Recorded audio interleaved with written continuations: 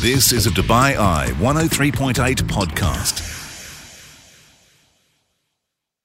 Hey, you're listening to the Bite Size Business Breakfast. Everything Richard Dean and myself have been up to on Friday, November the 18th, other than driving the producers absolutely potty. We're back from Abu Dhabi. We're back in the actual studio. Well, we are. That Tom Urquhart seems to be back down at the golf. So what have we been doing this morning? Well, we have been watching to make sure that he's actually doing some work, Tom Urquhart, which he has been, to be fair. He has been in conversation with many executives involved with the tournament, including Emirates Group executive Boutros Boutros.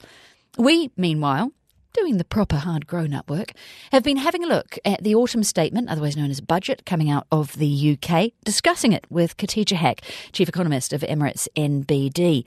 We've also been looking, or at least Richard has, at the kerfuffle around Taylor Swift tickets and what they say about the way that entertainment events are sold.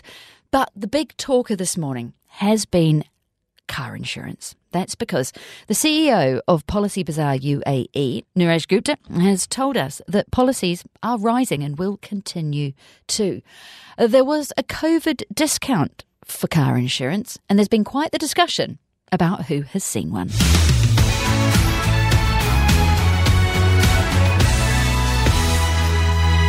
So, major breaking economic stories in Europe, but never mind that. I'm looking at the economics of music. And snakes and stones never broke my bones, so you need to calm down. You're being too loud. And that's like... That is Taylor Swift. And the reason we're talking about Taylor Swift is this headline. Taylor Swift public ticket sale cancelled amid high demand. Have you seen this story, Brandy Scott? Taylor Swift announced a tour this week. The fans have made sure that everybody has heard of this. She is arguably the biggest star in music at the moment, along with Drake. I don't know. They're Coke and Pepsi at the moment. But tickets to see Taylor Swift live in concert sold so swiftly that the general public never even had a chance to buy. Ticketmaster is the company selling seats to the singer's US tour. It has had to cancel the public sale. Taygate. It's being called by CNN, by the way. Is it really? Well, because there is a political angle to this, isn't there? Ticketmaster is citing extraordinarily high demand on ticketing systems and insufficient remaining ticket inventory. It's already sold over 2 million tickets in pre-sales for select groups. But the company, Ticketmaster, has come under criticism after the website crashed. You've got fans and parents of You've fans. got Swifties, actually, to give them their correct name. Nancy Abulmagd is one of them, saying, I got so close 3 or 4 times and then the website broke. It was agonising. People spending hours queuing in virtual queues to get tickets for this thing. You've got people saying the experience was really deflating. It messes with your emotions and sucks up your whole day. Fine. Parents want to get them for the kids. People just want to get them for themselves. But there's also the political angle as well, because you've got a lot of people saying that the root cause of this problem was a merger between Ticketmaster and Live Nation about 12 years ago. And a lot of political commentators saying that's the reason. We created a monopoly, Ticketmaster Live Nation, where there was a duopoly. And, basic economics. Monopolies, the argument goes, are never particularly efficient. They don't act in the interest of consumers. And that's why we're allowed to have situations like this happening. What's your take? My take is, and it's very easy for me to say as someone who doesn't run a major ticketing website, that you probably could have seen this coming. So Ticketmaster saying that there was extraordinarily high demands. It's Taylor Swift. There was always going to be mega demand. I mean, who did you think was going to come? 6 people and their grandmas? Yeah. It was always going to be massive. She's got a new... Mind you, she's prolific. She's always got a new album out. But Midnights has done extraordinarily well. Everyone is wildly excited about it. There was always going to be unprecedented demand. This is her speaking, Taylor Swift. She's 32 years old. She's a musician. This was her speaking, launching the album that you mentioned 3 weeks ago on the Jimmy Fallon show It's like, I'm 32, so we're considered geriatric pop stars. No, I don't think so. They start trying to put us out to pasture at age 25. Yeah. I'm just happy to be here. No. So she's charismatic as well as being a good songwriter and a good musician.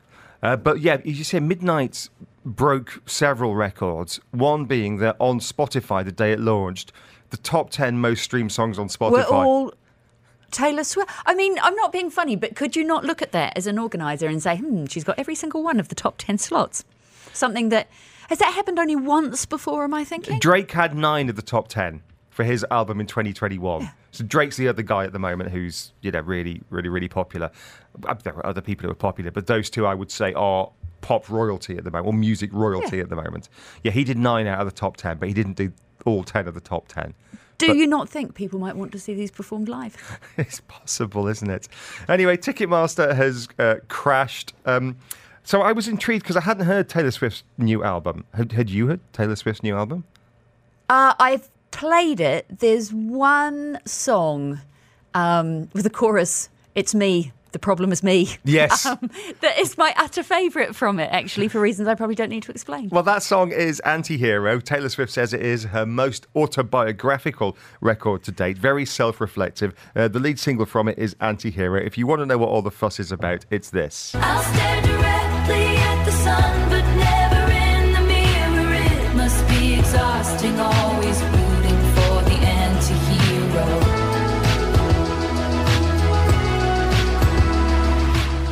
I quite like her, but I haven't been queuing I do. for The tickets. chorus is good. I'm fond of it. She is brilliant. I mean, net worth. Did you Google her net worth? I have not. That would be your job. Have a guess. Nearest the pin. It is a precursor to the Serena Kelly quiz at 9 o'clock. It's billions, isn't it? No. No? It's millions. How could it not be billions? Celebrity net worth, which is not a scientific barometer. They say 450 million. Okay. Well, thank you. But it's a lot. Let's talk about economics. Speaking of millions, we have the hotly heralded autumn statement, budget really, coming out from the Chancellor Jeremy Hunt in the UK. It's quite extraordinary for a number of reasons. It's quite extraordinary for the fact that it is the polar opposite of Trussonomics, which brought down the last Prime Minister in the UK. It's quite extraordinary because it's a Tory government and this looks an awful lot like a Labour budget. And it's quite extraordinary for what people are forecasting it will do to the UK economy before it rights it. So the medicine is going to be a bit hard to swallow before it starts having an effect. So basically, tax rises and spending cuts. It's an austerity budget, is what I'm reading. It is indeed. Massive kicks on the tax, particularly for those up at the higher end of the scale, which is not a very Tory thing to do. This could no better be explained than by looking at the Daily Mail this morning. He is no longer Dishy Rishi, he is now Fishy Rishi. Crikey. And High Tax Hunt. And the party have been named by one of the columnists the Tinos, Tories in name only. I tell you what's extraordinary about this is, for me, is how you could have one of the world's major, most developed economies, fifth biggest, depending on which ranking you look at, or sixth, to have the same political party and to have one group of people 2 months ago who came in, tax cuts, trickle-down economics, we're going to stimulate growth, we're going to cut taxes, boost spending, boost the economy, and then the same political party comes in a few weeks later and says, no, we're going to raise taxes, we're going to have an austerity budget, and we're going to cut public spending. It's bizarre. It is. Are they the...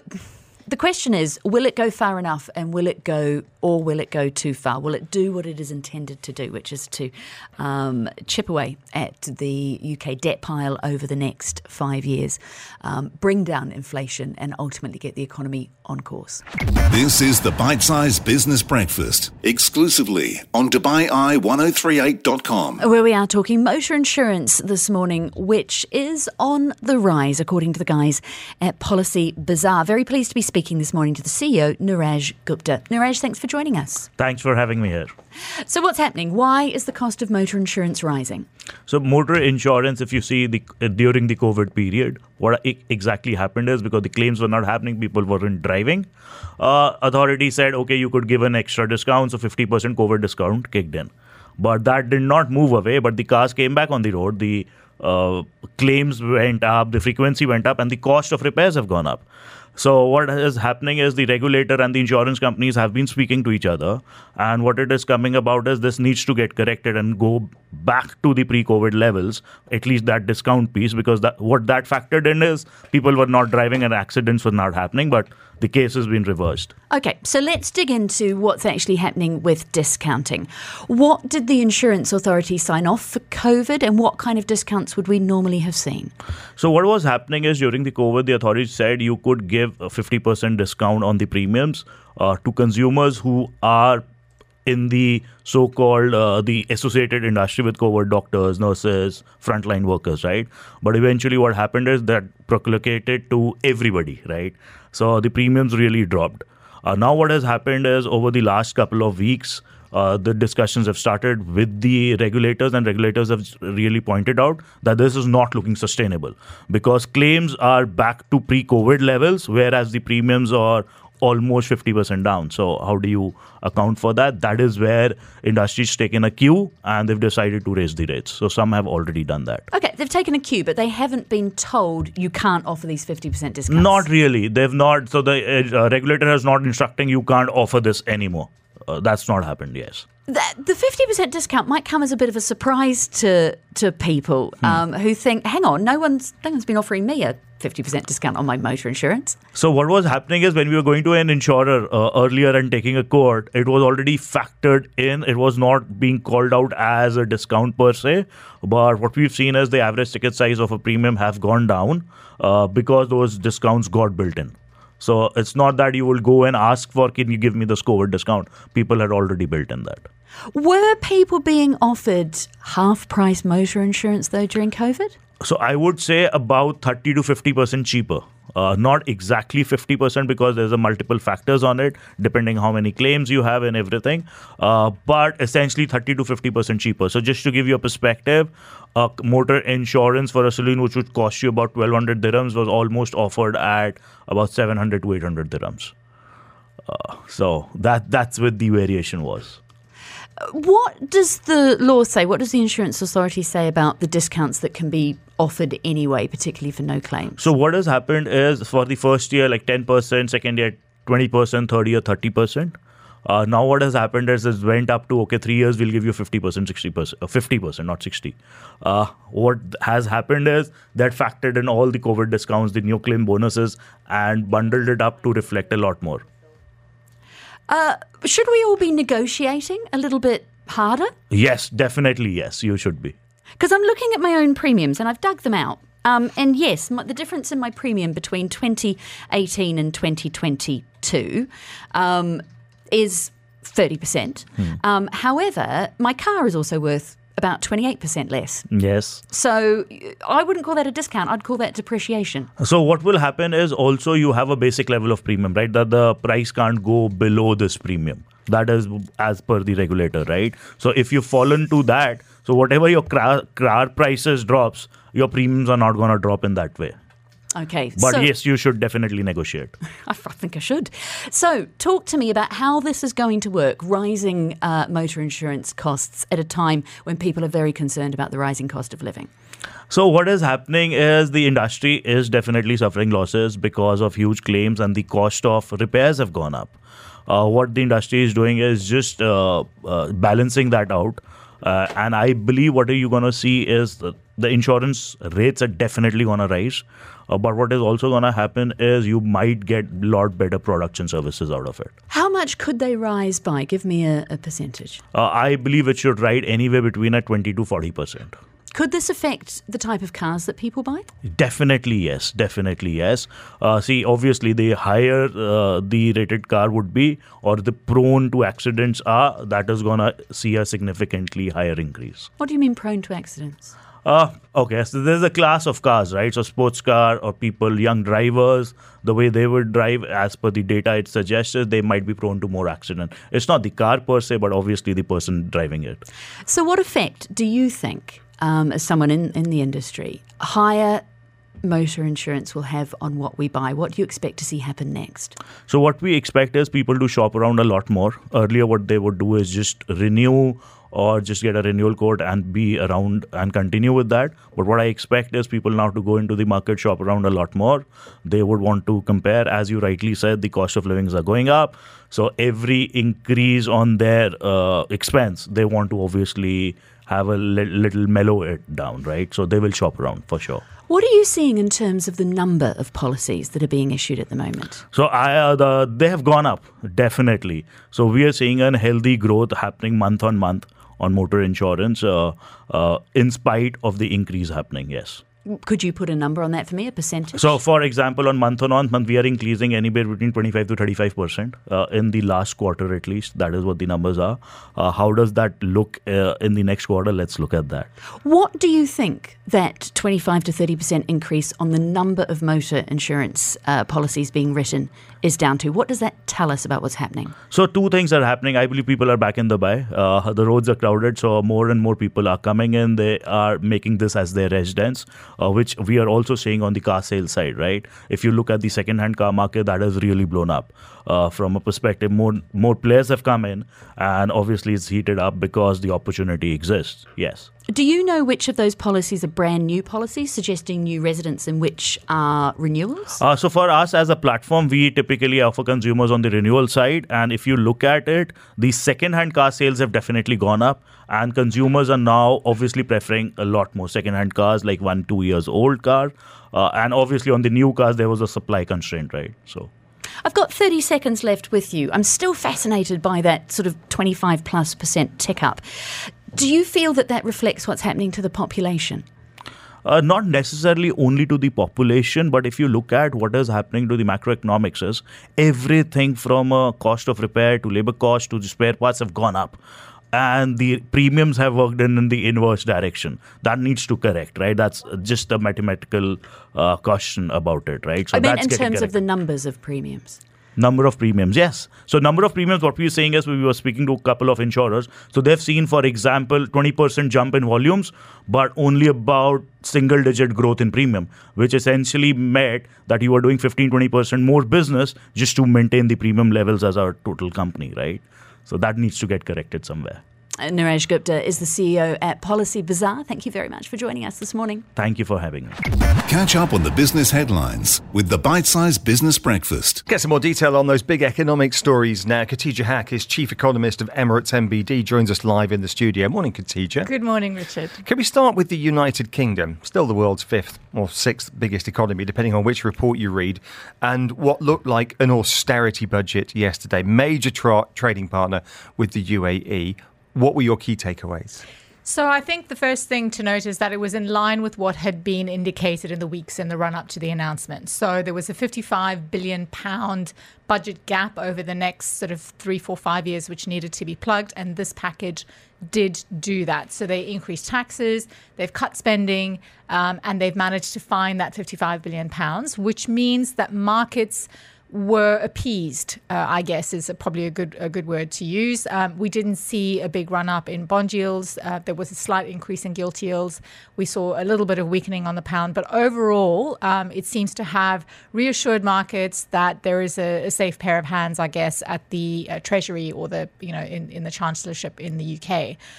But of course, it does mean that it's going to be more and more difficult for consumers and to some extent businesses in the UK as well.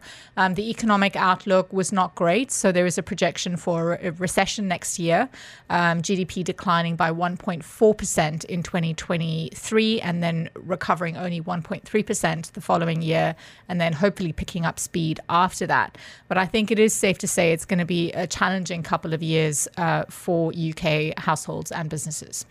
Give us a bit of context, if you can, about what it means for us here in the UAE, what it means for your clients at the biggest bank in Dubai here in the UAE, because we always ask ourselves the so what question.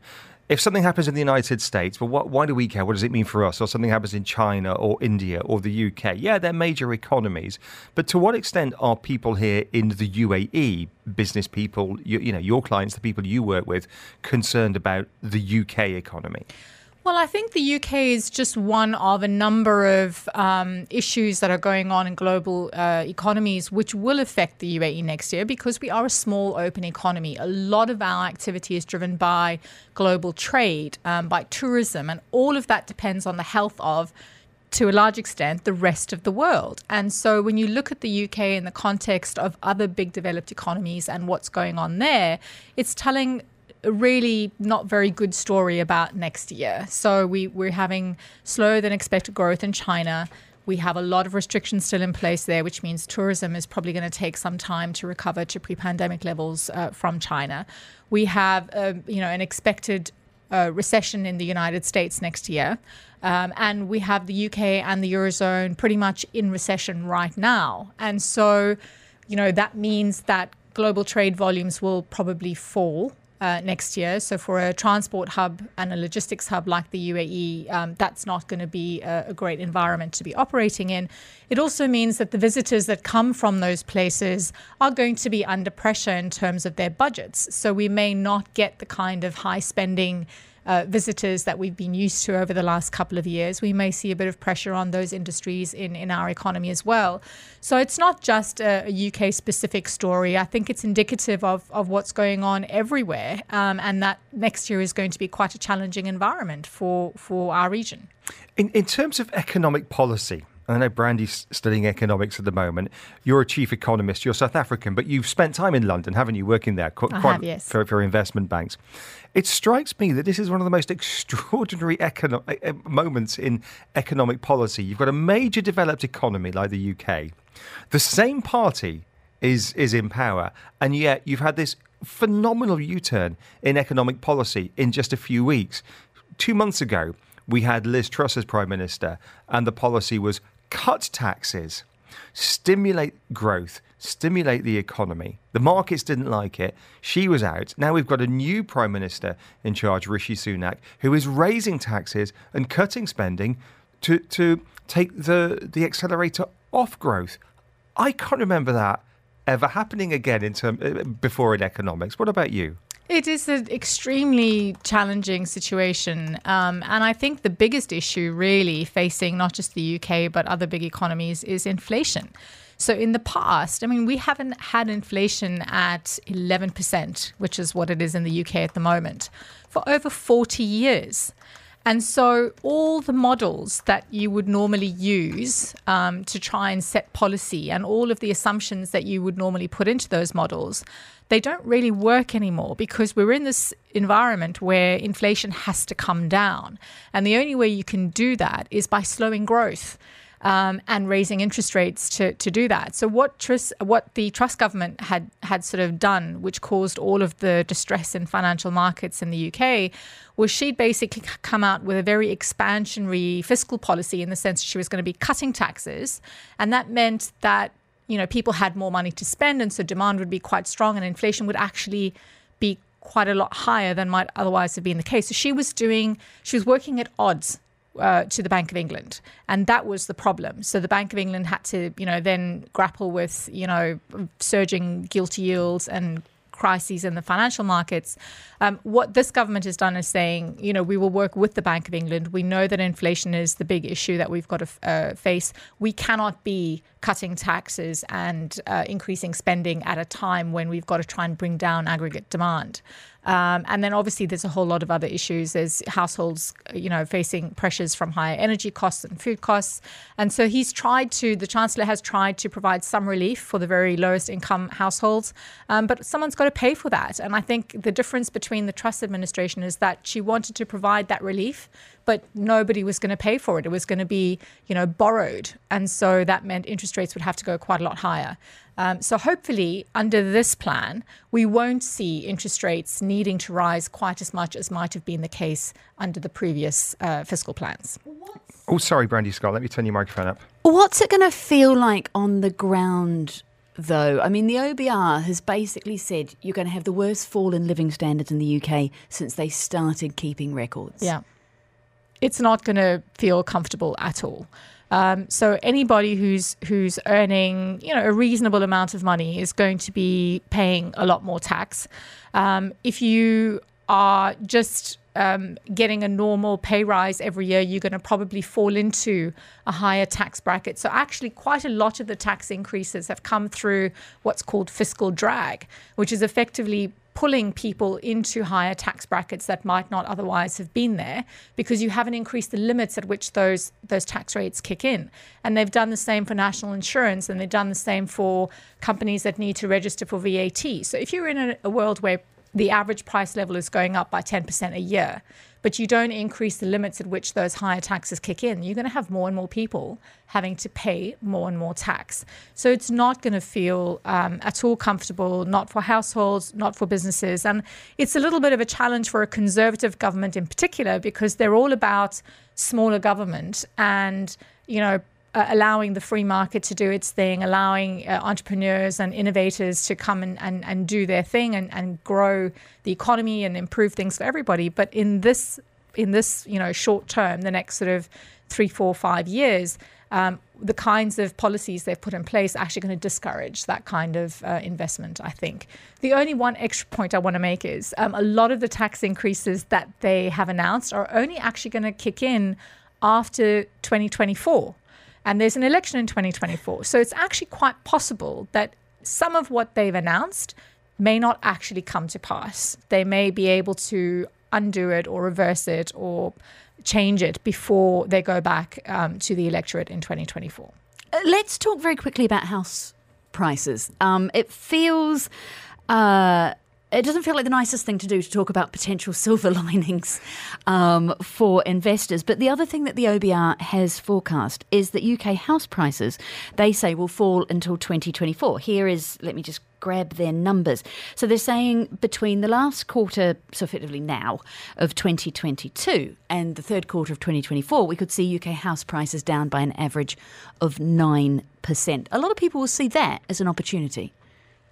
Well, it depends on how mortgage rate rises to go with that, by the way. Absolutely. So, even if the price of a house falls, if you're having to pay 2 or 3 times more on interest, your mortgage payment may still not allow you to buy that cheaper house. You may not be able to afford that higher mortgage payment. But I do think, we have had a very strong increase in house prices, not just in the UK, but around the world since the pandemic, because there has been so much liquidity, interest rates have been so low, people have had money from COVID relief schemes, they've had not been able to spend that in the normal way by traveling, and so they've been able to go out and buy property and, increase their living spaces and things. So I do think, some correction is warranted, and we are seeing it in a lot of developed economies. We're seeing the housing market in the US come off the boil very, very quickly. We had a drop of around 4% in new housing starts in the US last month. And sentiment at home builders is, at the lows that it was at during the start of the pandemic. So Khatija, we're out of time. We're going to have to leave it there, which is a shame. Riaz has written in with a great question. Why is the pound stronger than the euro? It's a good question, Riaz, but it's probably a debate for another day. Khatija Haque, Chief Economist, Emirates NBD. Appreciate your time this morning. You're very welcome. Just the highlights. This is the Bite-Sized Business Breakfast. Right now, what's happening? It is such a busy time in Dubai. There's business events happening, but there is also an awful lot of sport happening here in the UAE. Tom Urquhart is live at Jumeirah Golf Estates from where he joins us live. Morning, Thomas. Good morning to you, Richard and Brandy, and a big thank you for joining us down here live from the Jumeirah Golf Estates, from the DP World Tour Championship season finale. And what a finale it is lining up to be. Mats Fitzpatrick and Tyrrell Hatton both sharing the lead overnight going into day two. They will be the final pairing today around about 12:45 this afternoon. Spectacular start to proceedings down here at the Jumeirah Golf Estates. Yesterday, just had to cast your eyes to the sky and see that extraordinary fly past. Now, if that was an indication that we're back to business here in Dubai, I don't know what is. The best person to ask about that is, of course, my first guest this morning, a very special guest to the show.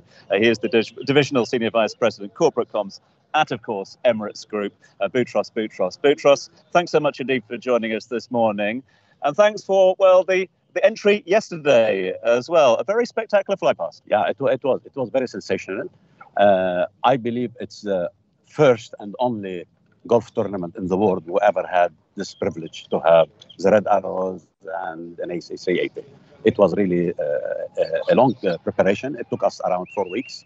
A lot of coordination, more probably than 30 people part of it, to see the Dubai skyline, and it was present to Dubai, not only to the tournament, because they flew over all the beautiful places of Dubai, and thousands of people had the chance to see it.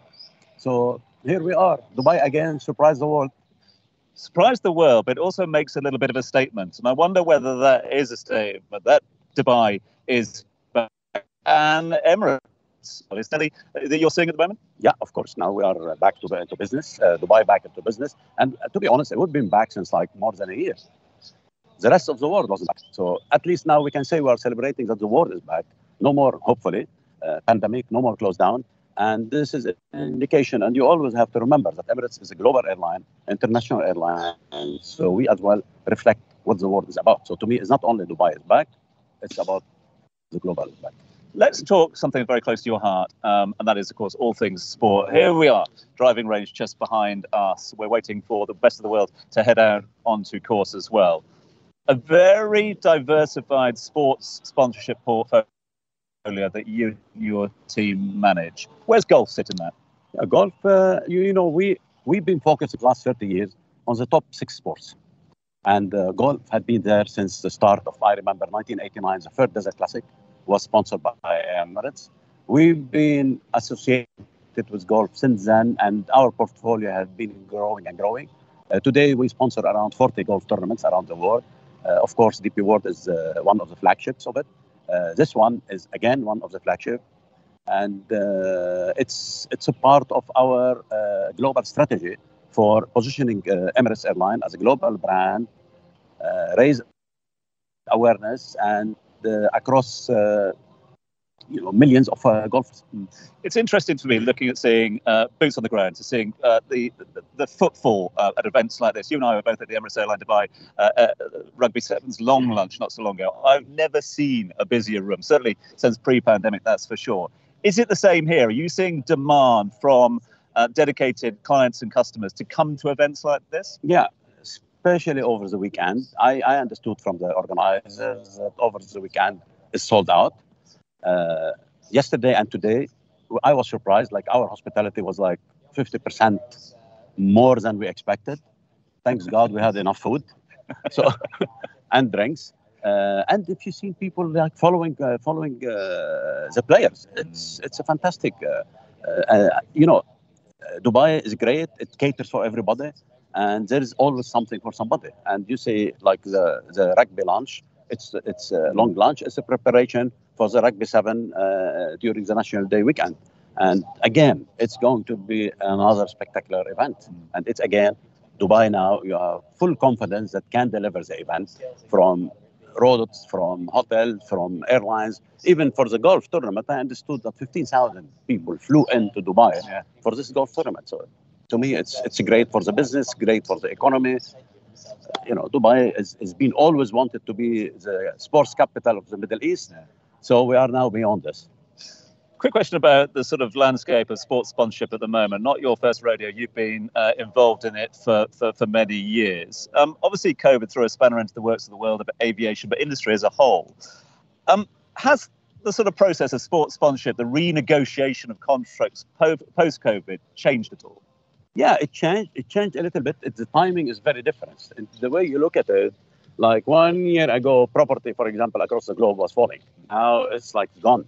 So everything is back in a pace that it's recovery over the 2 years, probably economy lost. And that's why you see inflation and all this stuff. Sports is no different. So in the early days, when we renegotiated most of our deals, almost like over the last 18 months, yes, we managed to get good deals back into track and without really a lot of increase. And we still, till now, I guess it's a good deal for us and for the sports clubs.